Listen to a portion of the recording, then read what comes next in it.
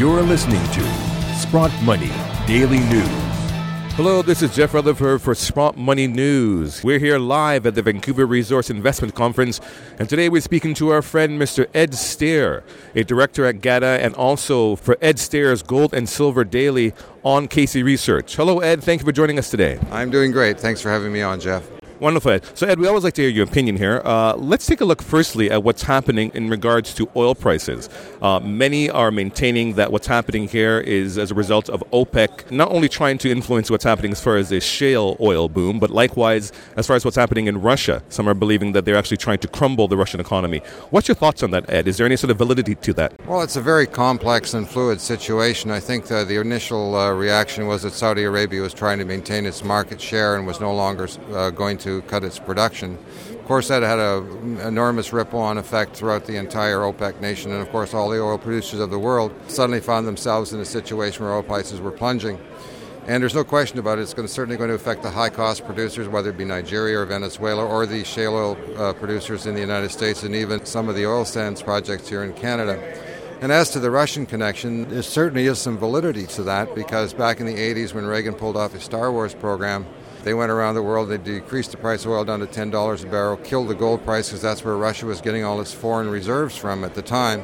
So in Russia's attempt to keep up with the Star Wars program by Ronald Reagan, with no money coming in, it ended up with the Soviet Union falling. And the Russians and a lot of other people think that this is the plot again, and it may be part of it, but it's not all of it.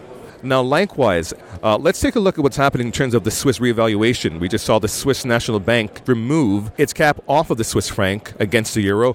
What are your thoughts on that, Ed, in terms of what we could be seeing as a result of this? Well, the Swiss bank saw the writing on the wall as far as the euro was concerned, because the word was coming out that this Thursday they were going to start quantitative easing with the European Central Bank.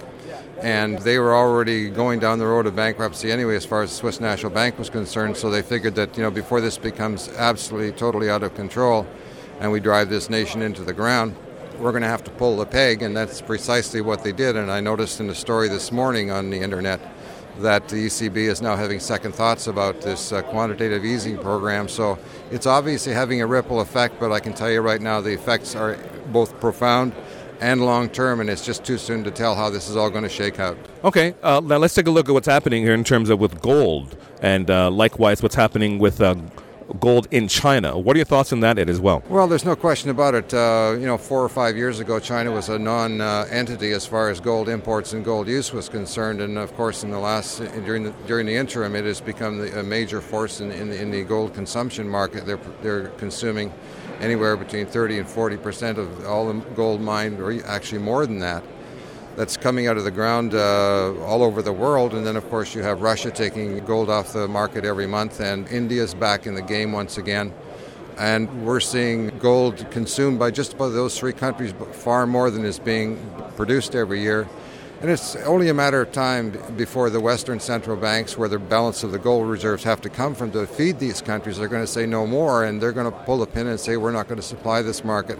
And at that point, I think we'll see a readjustment in the price. But as to when that may happen, I don't know, but it's definitely coming. Again, Ed, thank you for joining us today here on Sprott Money News. And as usual, we invite our listeners to go to Casey Research and subscribe to Ed Stair's Gold and Silver Daily. Again, Ed, thank you for joining us here today. Thanks for having me on, Jeff. This is Jeff Rutherford for Sprott Money News, live at the Vancouver Resource Investment Conference 2015. Have a great day.